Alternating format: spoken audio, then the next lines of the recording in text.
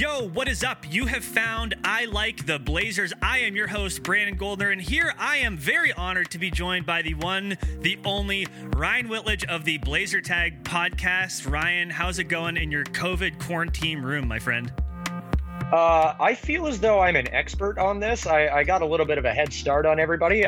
Broke my ankle back in early January, so I had pretty much been on lockdown since then. So by the time everybody else joined the lockdown, I was like, oh no, I was born in the darkness. You guys have only just now adopted it. Wait, you broke did someone cross you up? What happened?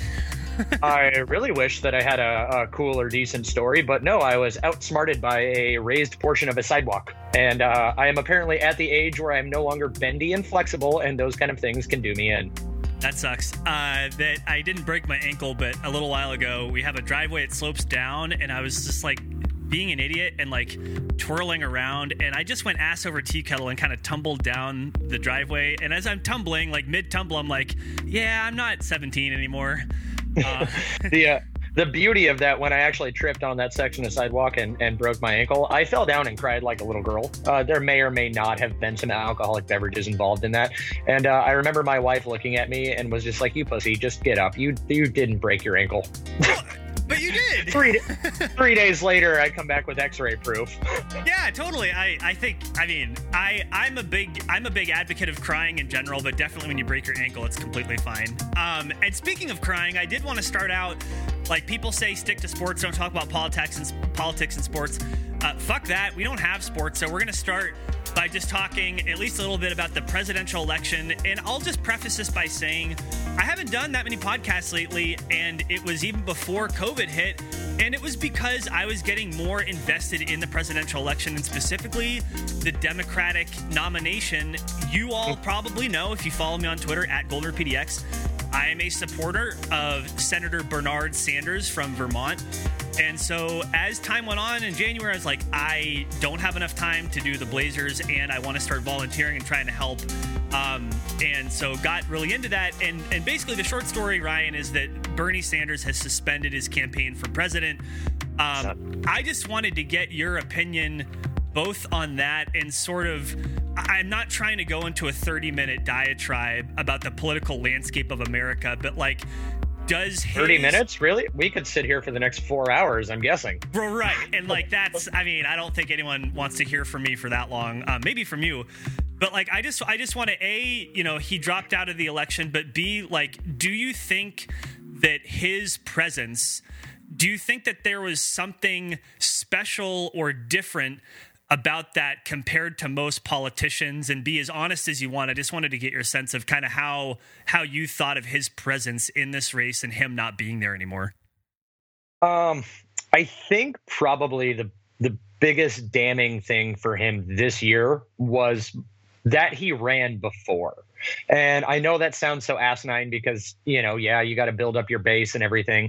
But at the time when he previously ran and he was trying to get the nomination over Hillary Clinton, his ideas and the things he were promoting were so new or so fresh or so out there.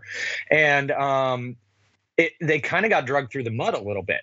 But then now flash forward, and we're now in a time where, especially now with people being on quarantine, people losing jobs, like the things that he had been preaching and talking about are not so new or not so completely out of left field. And so I think if he hadn't ran before, the things that he was looking for to secure for people wouldn't have been drugged through the mud as much, and his name wouldn't have been necessarily as sullied as it has been previously. I think it would have played more if he would have been a fresh face coming in. And I know 70-year-old fresh face, but you know what I mean there. Yeah, I mean, and frankly, I mean, if you think about what you just said, like the ideas that had come up before, some of the stuff that he was talking about 4 years ago, not only because of him, but in large part because of him, became part of the mainstream, right? You think about people deserving $15 an hour minimum wage. That seemed a little wacky in 2014, 2015. But by 2016, what is it? It's part of the Democratic Party platform. You talk about Medicare for all, that everyone deserves health care. look at polling from every single state in the primary so far. Even in the Deep South, Democratic voters want Medicare for all in every last state. And we're not talking about Democrats and Republicans, just Democrats. So, I mean, there is something to, if you've been there before, people have time to generate negative narratives about you. So I think that that's fair. I also think it's fair that some of the stuff he talked about, it gave people a chance to digest it and to think about it and consider it. Let me ask you this, though, specifically to 2016. There are a lot of people who think that he played a spoiler, that he didn't get out of the race soon enough, that he didn't support Hillary Clinton strongly enough, and that contributed to Donald Trump winning in 2016. Do you blame Bernie Sanders for Donald Trump? Ooh, if I'm going to take that question as a verbatim word for word, I don't blame Bernie for Trump, but I do think there is something to lacking unity in a party. And if at any point in time, whether it had been Hillary or Bernie or whoever, kind of like being able to read the room, bow out a little sooner, and just kind of have that united front. There was a lot of division amongst the Democratic Party, even much as there is now. And I think that does a disservice to it because, I mean, now, especially now that it's official that Bernie's out, you see people that are like, yeah, I'll never vote for Biden. And it's like, well, great. So are you not going to vote? Are you not going to participate? What are you doing? Well, I have a question about that, though, because we did hear that in 2016. We're hearing it again, like you just said. Do you think that those people who are saying, well, I'm not going to vote for Biden, the people who in 2016 said, well, I'm not going to vote for Hillary Clinton, do you think that those people would have otherwise voted for those folks if not for Bernie Sanders? I guess what I'm asking is, do you think those people were going to vote for that nominee, but because Bernie Sanders was there, they decided, well, no, I'm not going to vote for them? Like, is that what you think is happening? A little bit, to really? Some degree, and I'll even admit right now. I mean, like I lean more liberal in my views. Me and my wife have debates because she leans a little more conservative in hers and whatnot. And I was a big Bernie supporter, and I'm not going to lie, I absolutely hate Joe Biden. I disdain the man, and I am having a little bit of crisis of conscience of like, where do I want to place my vote, and where can my vote actually matter? I mean, I don't necessarily buy that, you know, there's the wife. Why are you talking about politics on a sportscast? I'm sorry if I get you in trouble. Oh, that's fine. I knew she'd chime in eventually, but no, I mean, I don't necessarily buy that you should just blindly vote Democratic if you because that's the candidate that's put in front of you. I mean, I don't agree with some of Joe Biden's principles and platforms and whatnot. And I thought Bernie would have been better off. So I'll admit I'm currently conflicted on where I'm going to set my vote. I think that that's perfectly fair, but I do want to. I'm going to ask you this again, sir. Is your hesitance to vote for Joe Biden only because Bernie Sanders was there? If Bernie Sanders had not run, would you be very comfortable voting for Joe Biden? But for the fact that Bernie Sanders ran, that's what's getting you to rethink that? And no, under no circumstance. And here's okay. And that made that. See, I'm glad that you said that. Here's why. And like, I'm going to get out my soapbox really quick. A lot of people say, well, Bernie Sanders, if not for him, Hillary Clinton would have won. Well, Bernie Sanders, if not for him, more people would vote for Joe Biden. That never made any sense to me. Because to me, if you don't want to vote for Clinton, if you don't want to vote for Biden, that is because there's something about your political persuasion or the things you care about or the policies that you want to support that lend you to not support those kinds of candidates. It's not because Bernie Sanders popped up and, oh, now I have been poisoned against the establishment. If not for Bernie Sanders, I would have otherwise voted for those people.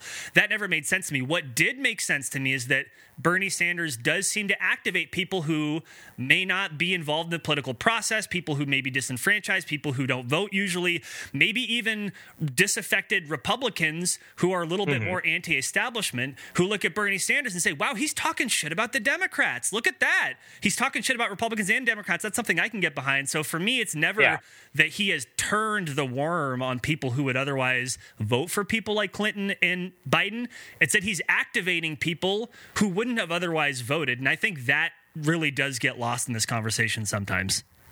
Do you think he actually did that though this term? I mean, if you or in this race, because if you go back and look at polling numbers and turnouts and like the age group and demographics breakdown, I don't think Bernie did as well with the demographic he was necessarily trying to target. There wasn't a high percentage of voter turnout in that age group.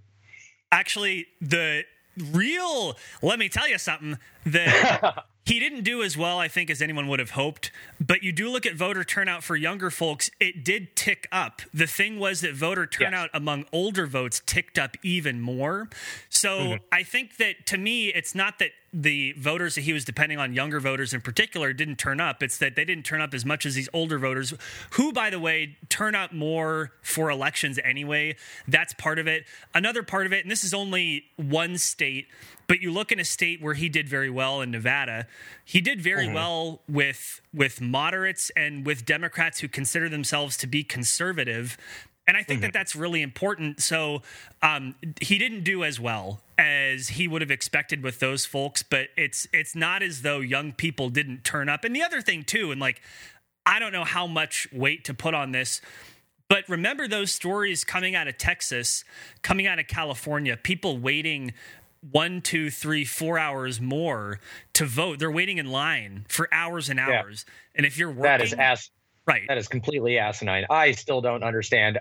I'm not going to lie. There's a little bit of ignorance on my part. I didn't realize that, vote by mail was such a foreign concept to as much of the country as it is. As long as I've been able to vote in Washington State, I get a ballot in the mail, I sign it, and I put it away. I think I've maybe once or twice actually walked down to a polling office, and that was, for the gram, so I could get my sticker that said I voted. Well, that's huge, right? And I think it's telling when you have people like Donald Trump saying, "Well, I don't want to see vote by mail on some of these COVID-19 recovery packages. They want to give a bunch of money to states to do vote by mail because look, we may not be able to hang out with each other even in November, depending on how this goes." And I think it is very telling. And you're right. Oregon, you live in Washington, I live in Oregon, and we have a system for people who may not be listening from these states. You vote by mail, and you know what you can do? You can go online and see, was my ballot counted? And by the way, if your signature doesn't match what they have registered for you on file, they know whether you signed it or not. Oregon's been doing this for 20 years. To the best of my knowledge, there has not even been one identified case of someone voting in lieu of somebody else. And I think that's really important. Yeah, vote by mail is great. Yeah, there's not people sitting there, and what was the exact quote? Thousands of signatures from their living room, I believe was the news that we were attempted to be spoon-fed the other day. But so I have a real quick question for you, seeing as that now Biden is will secure the Democratic nomination for it. Do you think it was a smart idea for him? What was it? I want to say like 3 weeks ago, maybe a month ago, to just try to come out and issue a blanket statement and say that he's strongly considering a woman for a vice president? Yeah, I think that was smart. I don't think that anybody thought that whether it would be Biden or Sanders, that they would pick anyone other than a woman for vice president. I mean, Bernie Sanders, even before Joe Biden made that statement, had said, look, it's not going to be an old white guy. I can tell you that much. It was pretty obvious that whoever the Democratic nominee would be, that they would nominate a woman to be vice president. And part of that is, I think that, look, I mean, we have had a dude in the White House for the 200 plus years of the history of this country, and yet half of the people who live here are women. And so I think people are rightly like, look, this is fucked up. And we had a bunch of women who ran for the Democratic nominee, didn't make it. So yeah, I don't think it was, I guess what I'm trying to say is I think people at this point pretty much expected that would be the case. So I see it as a completely fair thing to say. Okay. See, I was a little torn on that because and this is one of the things that my wife and I both agree on. I mean, she's very much for, progressive women views and everything, but she is not one that's necessarily like, just because a woman's involved, that's going to get my attention. And so we were both kind of like in agreement, like I don't feel as though it's necessarily appropriate to just kind of throw it out there like, oh yeah, I'm going to, have a female be my vice president or, my running mate. I would like to know which female and what views that woman holds, and I think that would have carried a lot more weight or power behind that statement if it would have been like, hey, I'm really thinking about having Kamala Harris, be on the ticket with me, that kind of thing. I want to know what your views are, what your stance is, rather than just you are a female. Yeah. Because I think that does a little bit of a disservice to that, to just kind of throw it out there blanket statement style.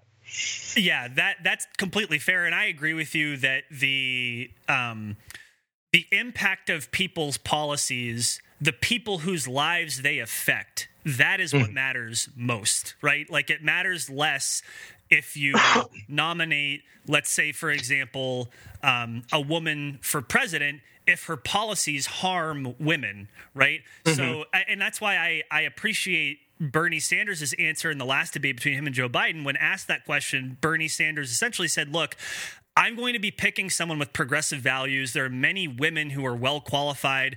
It will likely be a woman, but if it's a woman, it will be a progressive woman, which speaks a little bit more to the impact of their policies is more important. So, and then again, on the flip side, again, like, we've had a lot of white dudes in particular in that White House. It'd be good to get some people of color, good to get some women in there. So I think that's also fair. All right, let's. Do you want to pivot to basketball now? Not quite. Almost there. We're gonna dip our toe in the water of basketball by talking about COVID-19 and I guess this is basketball related. Talk about the Blazers' response to it. So if you had listened to this podcast, you heard me go off without a guest because they wouldn't have been able to handle it, I don't think. But that was screaming into the void on your part. Boy, I was hot. The Blazers, the Trailblazers are a multi-billion-dollar company, and they at that time had not yet committed to paying their venue staff for the remainder of home games that were canceled because of COVID-19. The Trailblazers have since made that commitment. To the best of my knowledge, those arena workers and I believe also the food and beverage folks who work at places like Dr. Jack's, I think, are also included in this. Everything in that's underneath the Vulcan umbrella, as far as Memorial Coliseum and Moda Center and all of that. I think it's Levy Foods. I think they partner. That's who runs everything. As far as I know, everything is covered under that. Yeah, and they're covered through what would have been the end of the regular season, which I think is upon us at this point. I wanted to ask, though, you've seen around the NBA, some teams have approached this differently than others.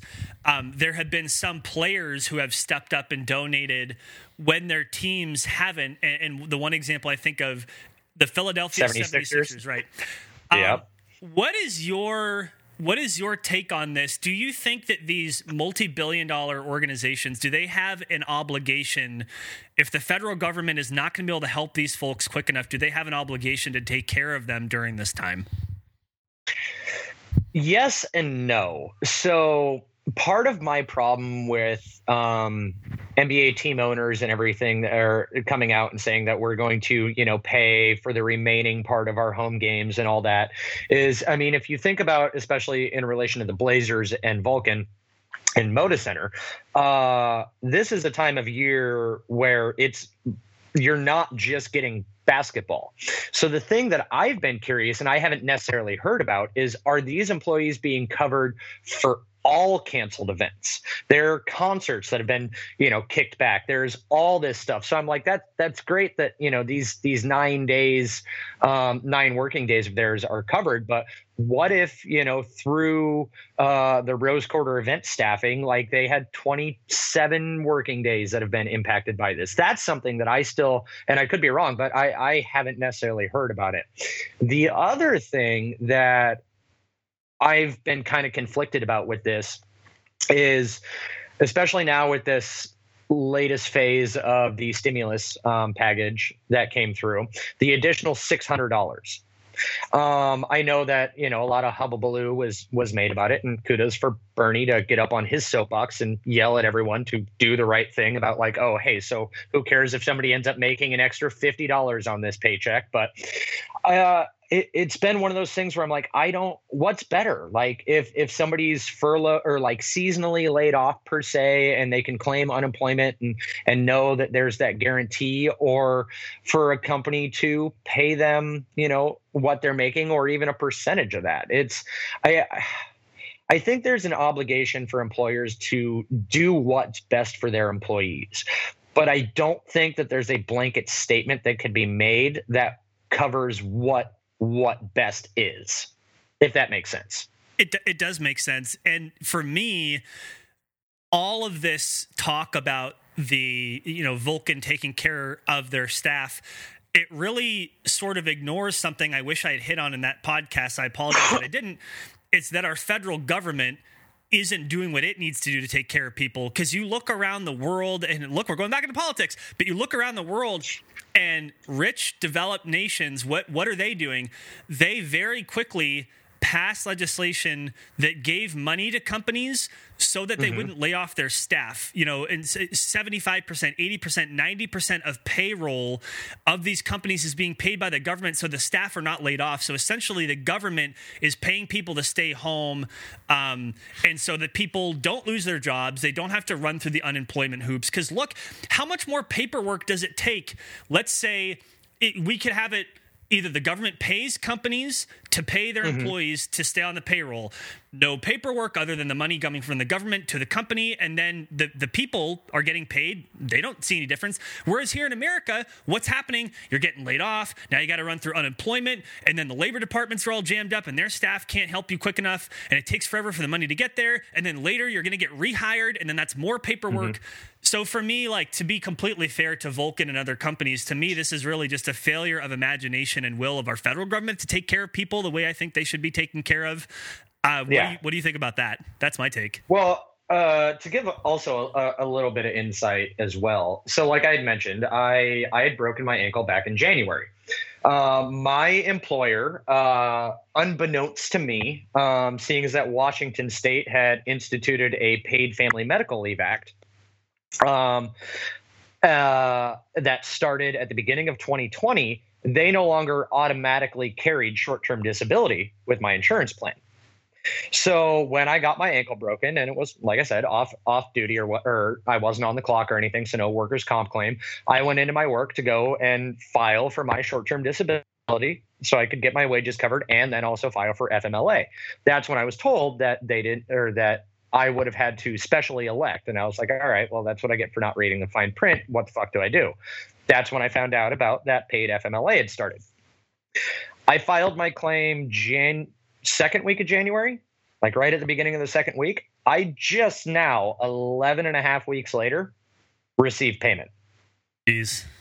So that is a social safety net program that was put out there that I think most people agree with, because it's paid for by workers for people who work. It's come out in Washington State. It's literally a paycheck, tax deduction. It lists it right on there. But yeah, there is that lacking that you were talking about of, I mean, even on the state level, of that things are so backlogged and so, they take such a long time. I mean, my household went 2.5 months, almost 3 months with, dropping down to basically one income. So, and so now you look at how overloaded all these unemployment places are. And I guess I'm kind of contradicting the point I had made earlier, but that's what talking through these things do. Well, and these are complicated. I mean, it's complicated, right? This isn't simple. Yeah. Yeah. But like one of the other aspects that I think about too, is like how I had mentioned, like that additional $600. I mean, even to look back in my own life, I want to say 2 years ago when I had reached in and claimed unemployment, I was a well-paid, construction worker. I had been seasonally laid off. And the unemployment my max unemployment I was allowed at the time ended up being $600 a week less than what my regular working wages were. So when I hear statements like, why do we want to pay people more? And I'm like, it's not necessarily more. The unemployment system kind of sucks. So when you're throwing an extra $600 in there, you're probably getting everybody back up to that break-even point.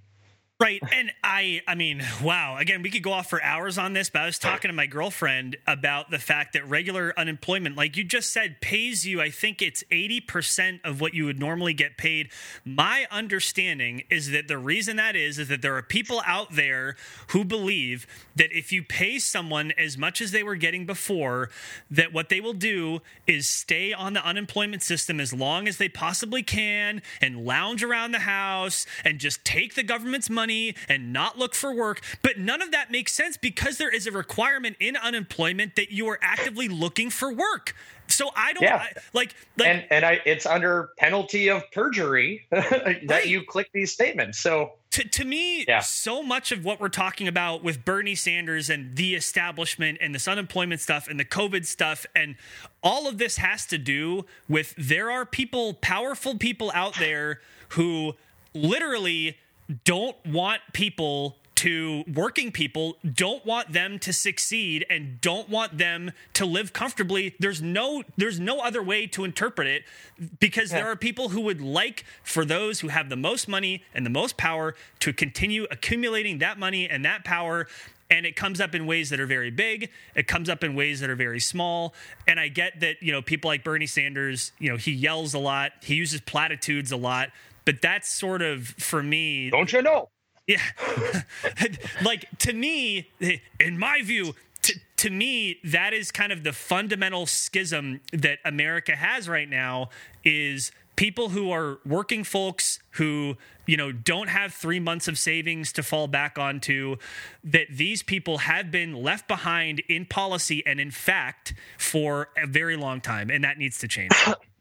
All right. So I guess So we'll see how many times we can loop this car around the block, but let's. I love it. Anytime we can talk about Bernie Sanders, my heart sings, so it's great. Okay, so to bring this back into the NBA, I think one of the most vocal and visible owners so far, and obviously so because they cut to an interview with him the night that the NBA got shut down, is Mark Cuban. Have you kept up with any of his interviews, his podcasts, his stuff, his reaction to all of this and how he's handling this as far as what he thinks corporate responsibility is, or even how he's handling his own companies? My brief understanding is that he was one of the first people to come out in front and say, they shoved the camera in his face. He was kind of forced to. I mean, sure. Yeah. But my understanding is and you can correct me if I'm wrong. He said, I will make people whole. And he's gone so far as to give stipends to employees who purchase their meals from local companies in the Dallas area, that he's really gone above and beyond. Is that your understanding of how he's approached it? That is correct. And I want to say that his most recent interview, I don't know if it was print form only or if it was a podcast or radio hit or something, but he had even talked about that before this epidemic started, that he had found out that there were, I think it was just talking to people that were like part of his game day staff or whatnot, just ushers. And somebody had mentioned something about like their 2 other jobs that he had or that they had. And that kind of forced him into a deep dive of like, wait, so I'm not paying my employees a livable wage. And if I understood it, he kind of did a little bit of spying on his employees, like hired a private investigator company kind of thing and did a deep dive and like, okay, so, realistically, what can somebody afford on what I'm paying them? And then upped his wages throughout all of his companies in order to make sure that all of his employees were receiving a livable wage, even if they were part-time only employees. That's incredible. And I mean, as much as I think both of us can say that's a really good move, we also shouldn't have a system where we are depending upon the generosity of billionaires to make sure that people can take care of themselves and pay rent and buy food. And also, by the way, so that people can continue engaging in commerce and purchase stuff and keep the parts of the economy that can continue rolling because if people like you and I, if we can't buy stuff, if we can't, buy gardening supplies or buy clothes or buy food, all that kind of stuff, that affects all of the people whose jobs depend on us spending money. So at any rate, to me, this pandemic really has exposed a lot about what's wrong with this country. And like you said, very, very early in the podcast, exposes a lot of how that speaks to Bernie Sanders' platform. Look, I looped it back to Bernie again. Oh my God. I told you, we're going to drive this car around the block as many times as we end up doing it. So I guess I don't mean to necessarily hijack your podcast by me asking you questions, but hey, you're somebody I'm not married to, or I didn't actually, help create in my children. So I enjoy talking to other disappointed you never proposed, but whatever. Well, I just couldn't find the right time. It was magical, but I didn't want to ruin our moment. Two ships passing in the night. Exactly.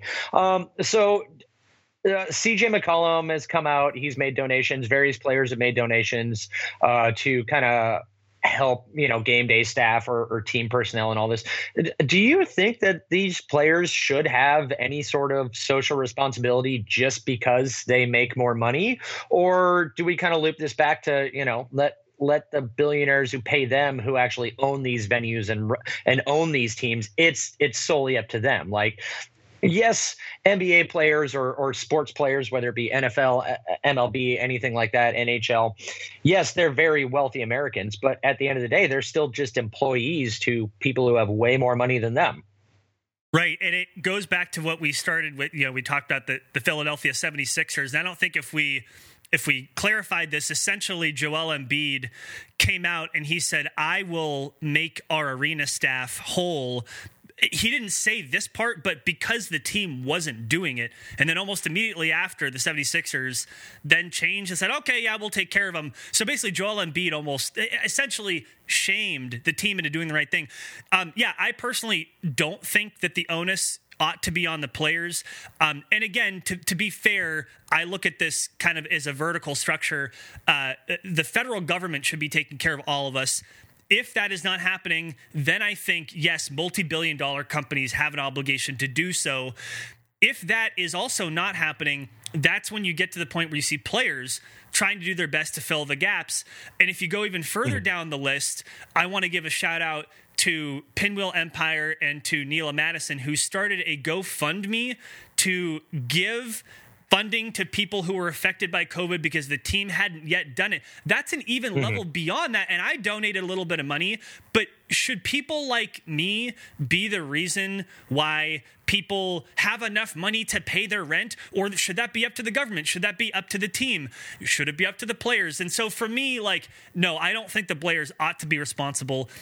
Like you said, there are players who are donating. And when you look at this, let's say that I have, $1,000 in my checking account. If I donate, let's say $20, right? That's 2% of what I have in my checking. Well, some of these players, they probably, they don't have the full amount of their entire contract in their checking account. But if you do the extrapolation, you get these numbers that sound huge. And, it's still just a proportion of how much money they actually have on hand. I think that's a good thing. Players should not be shamed into doing this. It's the government's responsibility, and if not, that's the team's responsibility. Yeah. So I'm glad that you were talking about players and percentages of their contracts and whatnot, because CJ McCollum just came out and did an interview in which he was speaking as vice president of the NBA PA, and said that he estimates the Players Association, right? Yeah. Yeah, that he estimates close to, I want to say it came out to just over a quarter of NBA players live paycheck to paycheck. Is that something that strikes you as odd? And are you a weirdo like me, in which then you immediately broke down and attempted to do the math on okay, so if they've missed this many games, this is a percentage of their check that they would have been missing. This is before the NBA obviously came out and said they're going to pay everybody out for the remainder of the season. Yeah, I mean, it's hard to hear something like that when the average salary in the NBA is in the millions. I think there are a couple things at play. 2.2 million. Right. Is the average NBA salary. Right. I do think there are a couple things at play, to be fair. One is that these players have a very limited career, so they're not going to be working in the NBA until they're 65 years old. So I suspect that the way their money is routed is probably a lot different than for me. I would suspect that a lot of their money is probably being routed, if they're taking smart financial advice, probably into investments, because they're trying to make sure that they're making up for the fact they're not going to be working later and it's going somewhere else. And so they maybe don't have a ton of cash that's like fungible. That's one thing. The other thing is, it's not, I mean, golden handcuffs isn't quite the word, but I think about myself, and, I'm solidly middle class. I feel very fortunate. I have housing. I have heat. I have access to water. I can buy. You have hair. I have hair. I don't know if that has anything to do with it, unless I'm purchasing my hair. I mean, it could be a rug. No, that as a bald man, I just wanted to throw that out there, just so I could give you a form of privilege above me. Well, you're wearing a hat, so how could we ever tell? Because I have no hair. I'm a hat guy now. That's true. Yeah, it looks good though. At least you can grow a beard. I can't grow a beard to save my life. But I mean, my point is that I don't have an enormous amount of savings. Even though I live a pretty comfortable life, and I wonder, part of that is my choices have led me to this point. But part of that is that, as I'm not saying this is a good thing. I'm not saying this is an excuse, but I'm saying on behalf of players that your lifestyle will kind of creep into the amount of money that you spend. And you think about car services, you think about restaurants and wine, and you think about, well, I can't live in a neighborhood with everyone else because I'm an NBA player and people try to maybe rob me. You need security systems. Right. So it's like, it's very difficult for me to imagine that, for example, someone like CJ McCollum could live my lifestyle. I don't there are very few people. The person that comes to mind actually most is someone like Bill Walton, who, when he was with the Blazers, MVP player, rode his bike. I mean, they were making a lot less money back then, but there are very few players who still well paid comparative, but yeah. Right, exactly. So, I mean, those are two things I think about. One is where their money is going in investments. Two is just the lifestyle creep is a real thing. But a long-winded way of saying, yeah, I'm pretty surprised that so many players live paycheck to paycheck. I mean, they get paid, twice a month, I think, is that their salary is broken down that way? Yeah, but it's twice a month, a November through November pay cycle. But they are still paid based off of, I want to say the NBA does like an average amount of games or something like that. So it still comes down to like, you can take their contract, divide it by 82, and that goes into a portion of their paycheck. So like, that's one of those things where it's like, when you think about like the minimum contract guys, I want to say the minimum, like veterans minimum contract is like the lowest in the NBA. And I want to say that is like $475,000 a year. So that boils down to, I want to say just under or just over $6,000 a game. So, I mean, take out 10% for agent fees, take out, obviously those are the guys who are doing or are paying like a higher rate on like a rental or hotel rooms, all those kind of things. And also guys who, realistically probably grew up not having decent amount of money and are taking care of their family. So it's like, those are the things where it's like, now if you look at a work stoppage or losing any sort of paycheck, after all these fees are taken out, I'm like, I could realistically see a $500,000 a year NBA player having to, and I hate to say it this way, having to quote unquote survive off, $4,000 a month or something like that after it's all is said and done. But I think one of the things that always gets lost in the translation is, how the fuck do you make $500,000 a year and you're struggling? Right. Because all of us would love to have that problem. Right. And I mean, I go back to this one a lot, that the average American worker in their 30 years of working will make $500,000.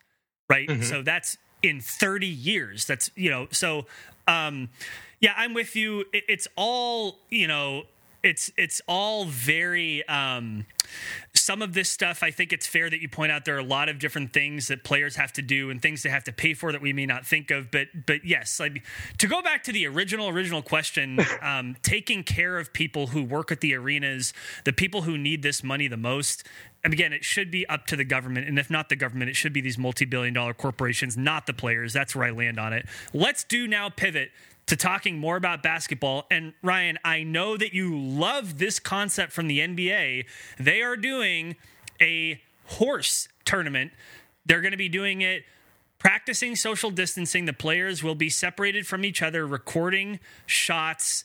And then, the player they're playing against will then respond. I believe this begins tomorrow, Sunday, April 12th. It's going to be broadcast on ESPN from 7 to 9 Eastern. That is 4 to 6 Pacific. And before I get your opinion, I will not watch a single second of this. I wasn't even... completely asinine and stupid idea. Don't you want to see Trae Young versus Chauncey Billups? Do you not want to see... I have zero desire to see anything that any of these sports leagues, for as starved for sports as we are, that they are just shoving out there. I feel as though these are all half-assed, half-brained ideas. And every single league right now is trying to be the first to come out with some form of content. I follow Myers Leonard on Twitch. I've watched his, charity things. I've watched him do his Call of Duty stuff. I enjoy that. I don't need ESPN to broadcast Hassan Whiteside absolute getting waxed in NBA 2K when he's not playing as himself or the Blazers. The fact that they just allowed that to be like completely open-ended and pick whatever team, because the cheat code was pick the Bucks. If you pick the Bucks, you win. Yeah. So I gave like zero interest to that. This horse idea, I was like, this sounds interesting, but the only name brand recognition kind of player that you have right now is Trae Young. I don't care to see him and aging Chris Paul come down to like a duel or anything. I don't mean this to sound sexist or asinine in any way, shape, or form.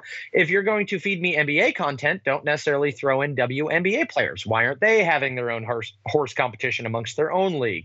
That kind of thing. If you want something like this horse thing to be successful, you need Dame, you need Steph, you need Trae, you need Luka. You need the stars of our generation to play this in their privileged basketball court that is their living room and broadcast that. The way that I feel all these sports leagues are just trying to rush some form of content down our throat, there's not enough thought in it. Which means I don't care. I will not watch a single second of this. I may not even read recaps. Well, let me defend the NBA, and then I also want to give props that you in your response right there. You made me think about this in a way I hadn't before, which is the star power that's missing, and I want to get back to that too. But let me defend the league first. And before I defend the league, really quick, the first round, like you said, it's Trae Young versus Chauncey Billups, Tamika Catchings versus Mike Conley, Zach LaVine versus Paul Pierce, and Chris Paul versus Allie Quigley. So there's no dunking, so you're not allowed to dunk. And it's being done, again, remotely. The players are filming themselves doing it and then responding, each from their own locations. I'm going to defend the league by saying this. We are in an unprecedented time. We have not ever seen a global pandemic like this. We haven't seen one like this since the flu in 1918, right? This is a once. Sure, it wasn't 1917, or is that 1918 fake news? I don't know, man. It was a long time ago. It was before my grandmother was born, right? So it's like we haven't seen. It's unprecedented, and I don't fault the league for looking for ways to keep people involved and active. And look, the league is a business. They are losing so much money on revenue at the gate, revenue from streaming. This is an unprecedented time, and so I do not fault them for looking for ways to keep people involved. But so having defended the league, I do want to say this. I appreciate that you say this. The lack of star power, now that you mention it, is sort of odd, because when you talk about why are people not as interested in the slam dunk competition, for example?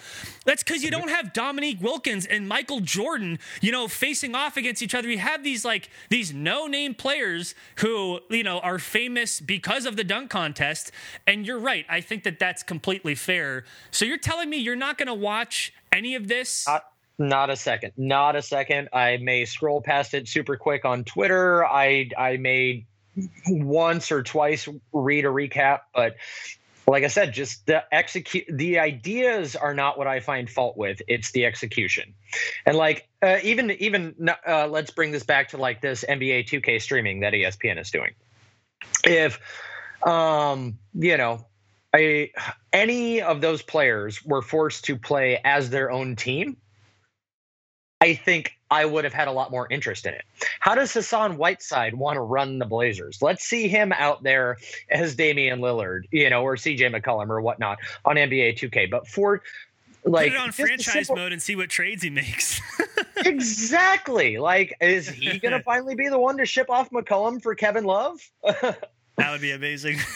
but yeah, it's just like I said, they're in the rush to provide content. Nobody is really thinking about what the best kind of content to provide us is. But and that's where I think the disservice to fans is. You have to walk before you run, and I think that some of this is let's try it out. Let's get the players who are willing to do it. Maybe part of this, maybe you can't get Steph Curry, LeBron James, and Giannis to do the horse competition, for example. Maybe the people they got were the people who were willing to do it. We don't know that, right? So you're going to tell me that the league that is currently paying them their game paychecks to not play games has zero leverage? Because of the union to possibly force them to sit in front of their TV and use a remote control? I would concede that it seems likely that the league could exert that kind of influence, but I don't know that for a fact. There may be logistical things that we're not thinking of. So to me, I don't mind them trying this. I do agree with you that the execution could be better. And there might be some other ideas on things that may be more interesting or, than watching horse. I had an idea, and I wanted to float this by you. I wanted to see what you thought of this. And I said, you take a giant swig of your beer because get ready. This is a terrible idea, but I wanted to float it. So for something that the league could do for players that they could do something remotely that would be competitive and that people would want to watch, a game where players they're executing basically dribbling moves one at a time, and then the other player has to respond and then add on. So let's say I dribble it with my right hand. Second player dribbles it with the right hand, then a crossover. Then the first player again, dribble right hand, crossover, plus between the legs. And you keep adding on these moves until somebody forgets the order of the moves, and whoever forgets the order of the moves is the loser. The other person wins. The reason why this might be interesting, A, you can get players who don't shoot as well, right? These are maybe players who have like excellent ball handling skills. B, you probably get players who are like really cerebral and think that they're really smart and masters of the game who really want to win because they want to prove that they can remember all these moves. And I just think it would be interesting to see. What do you think of that concept? I don't know what you would call it, like a +1. So you floated that you were going to ask me this before we started recording, and the cogs have been turning in my head for a little bit. CJ McCollum has been, I don't know if he helped develop it or if he just uses it, but he's been a proponent of that dribbling app where you got to like throw your hand out, touch a dot, touch a button. So I would like your concept, but in the way where you have to dribble that basketball like through the little dot. It's almost like flying through the circles for like the most basic of video games that you can have. And so whatever kind of dribbling moves that, a player adds on, you have to keep hitting that dot at that time. So it's like if they're going like just doing an insane quick dribble between their legs, that little dot is flashing, but that ball has to hit that dot. So it's kind of a tweak to it, to where it's not necessarily dependent upon like your basketball IQ or just general IQ of like how can you remember some things? Because I would like to imagine that I come off as smart and intelligent. My memory is absolute shit. I couldn't tell you what I ate for breakfast yesterday. So I'd be horrible at this game, but I feel as though I'm smart. So yeah. Do you know who I am? I've been told you're an attractive white male that has a podcast. So, and that's what lured me into this. So, oh Lord. Yeah, hey, it's better than what I've been called on the internet. I've been told I'm part of 3 fat white guys with a podcast. So there you go. Wow. I don't worry, I've been called names too. I really like that idea. I think that is a good twist to it. And I think that something like that would be super engaging. I think players would take it seriously. It would be more active. My thought with this, and your twist makes it even more so, I think it's more visually active because Horse is kind of like golf. It's you walk up and you take your move, you take the swing, whereas this would be something that would be visually more active. And that would be the kind of thing I hope the league does look at. Maybe not this idea specifically, but again, I'm giving them some latitude that it's a weird time and they're looking for ways to stay engaged. The other thing I'm interested about with this horse thing is what's the shot clock like on developing the shot? Like, I guess the best way I have to equate it is like Dude Perfect. They have built a very successful YouTube channel. They do a lot of trick shots, a lot of stuff, but it's very well known, and they've admitted as much. We aren't seeing their first go at it. So when Trae Young submits his shot for Chauncey Billups, is that his first attempt at it? Or is that like attempt 972 to get that bounce just right? I don't know. I honestly don't know how that works. Damn it. I came here for answers and you're letting me down. I would imagine, because, I mean, generally it's just you get one try, right? One try a piece. So I don't know why they would give people more than that, unless I'm misinterpreting what you're saying. Well, because they're filming in their house and there's nobody there to call them out on looking crappy by missing their initial shot. Well, I'm saying there's tomfoolery here. Well, here's something else. I'm even on the article and I can't find this clarification. Are the players, are they streaming they must be, right? They must be doing this in real time. So I mean, you can't send a film crew during quarantine. What kind of look is that going to be? Well, just to say it's not like, so that to me suggests pretty strongly that they're not going to be able to take multiple cracks at the shot that they want the other person to complete. So if they're just sitting there streaming it's probably as if they're just doing it live is my guess. I'm interested. So I'll tell you this, and you mentioned it a little bit before, their home courts. I'm actually super interested to see what these courts look like, because even players who are not like the top of the top players in the NBA seem to have pretty nifty home court setups. Well, Myers Leonard, his home exactly that he had here. He had his home here in Portland that Hassan Whiteside is now, I think they just swapped mortgage payments or something like that because Myers is living in Hassan's house as well. But he had a very impressive, basketball court in his garage. So, yeah, no, he did. The things that you can have. Yeah. All right. So we've made it this far. We need to answer the important question that your listeners are demanding. Is NBA coming back? Are we going to get an NBA season? Are we going to get an abbreviated playoffs? What are we going to get, if anything? I am not a doctor. I am not an epidemiologist, but I will. You kind of do look like a young Fauci. I think if you put on some glasses, you could pull that off. You look like a Fauci about 40 years younger. Oh man. He's a lot smarter than I'll ever be. So with those caveats, I'm not an expert. My sense from everything I've seen and read is that, some good news. It looks as though, particularly here in Oregon, that we are flattening the curve, that there are fewer people being infected all at once than we may have feared, that the hospitals here, at least in Oregon, are not being overrun as they are in some places like in New York, and that nationwide, even though cases are still increasing, that the worst case scenarios now look less likely than they did before. So that's very good news. It seems as though, to the best of my understanding, that we're not going to be able to really open up people to be gathering for at least a couple more months. And I know, look, I mean, I think that the president taking this seriously, more seriously than he was in the beginning, is a good thing. You'll hear me give very precious little praise to our commander. Not going to lie, that's cute that That's cute that you think he's taking anything seriously even at this moment, but continue. More seriously than in the beginning, so I appreciate that. But when you hear him say things like he did a few weeks ago, like, I want to open it up by Easter, he's walked that back, thankfully. And, he said yesterday, well, opening it up will be the biggest decision I'll ever have to make, as if he's the one making the decision, as if governors aren't really the ones controlling most of this here. But the point being that it is very unlikely to see the country opening up and for us getting together in that way for many months, because we do not have enough tests. If we do not have enough tests, we can't test people to see whether they're asymptomatic carriers. That means people who have the virus, who can spread it, who are not showing any symptoms. If we don't have tests, we can't tell that. If we don't have enough money for people to be staying at home when they are affected, that's also a problem. So to me, short answer, I think this season is over. I don't think we're getting a regular season. I don't think we're going to get a playoffs. Everything I have heard has suggested they don't want to affect the next season if they can help it. And because of that, I don't see this season continuing. What do you think about that? I think it would be completely asinine to bring it back, because there'd be so many asterisks by anything that would happen.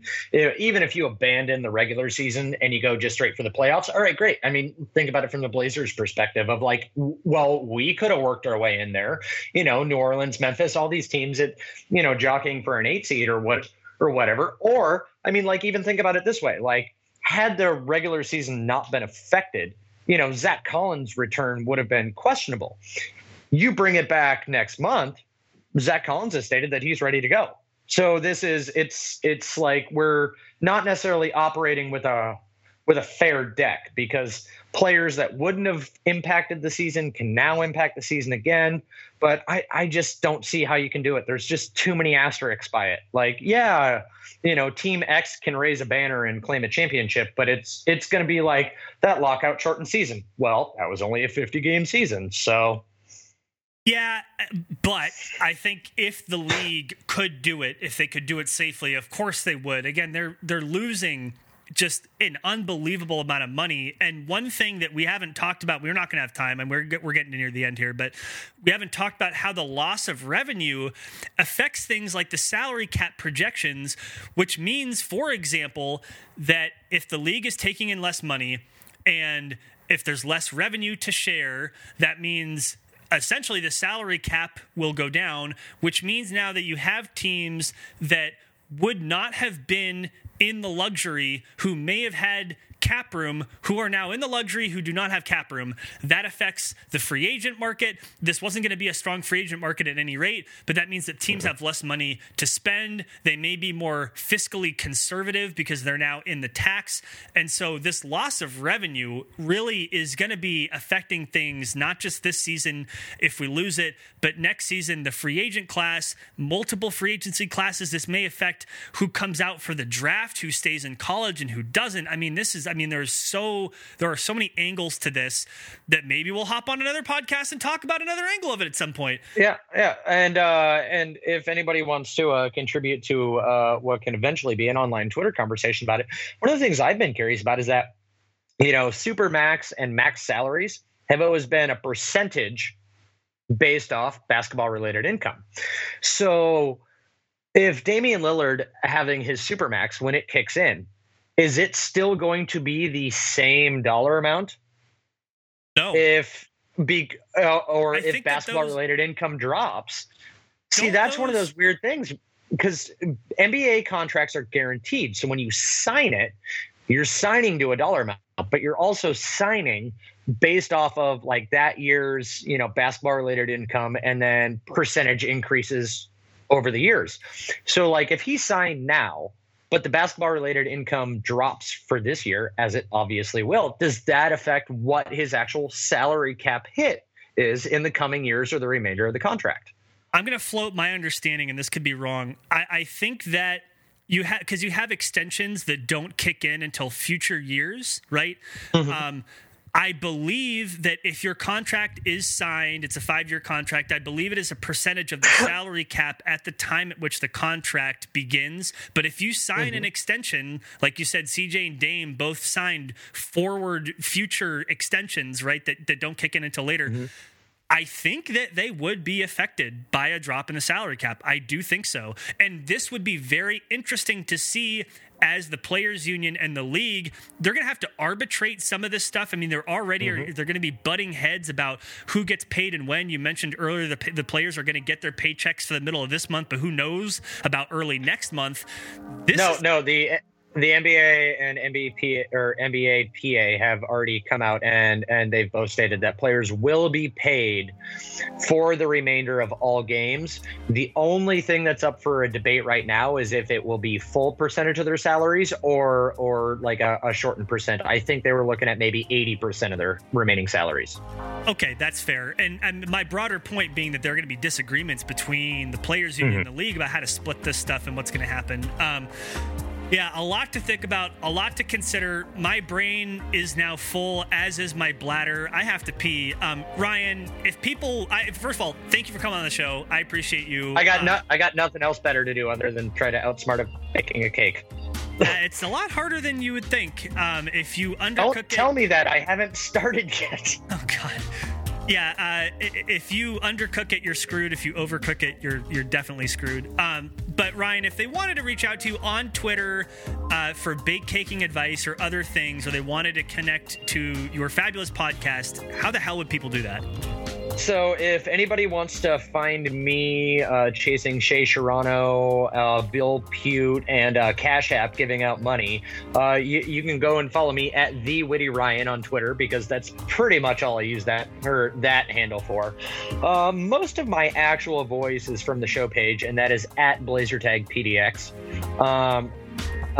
You can find there's my ranting. I've been following along with a lot of these replay games and live tweeting and trying to come up with creative hashtags for any of these classic Blazer games. Other than that, go and check out the Blazer Tag podcast. Sadly, we do not have any new content as of the last couple months. And the last episode we recorded, I actually had to yank at the last minute because we were making fun of how overblown everyone was treating this COVID-19 outbreak when there was only 2 cases in Washington state. So obviously that didn't age well, and I hope nobody saved a copy of that, but I've since taken that down. And look, just to be fair, a lot of us were not taking it as seriously as we should have. And again, I will point the finger to our federal leadership because they had warning signs very early and they were not passing that along to us. So it's okay. Yeah, at any rate, Ryan, I appreciate you and thanks for coming on. All right. Thanks for having me. I will chat at you later, man. Go empty your bladder.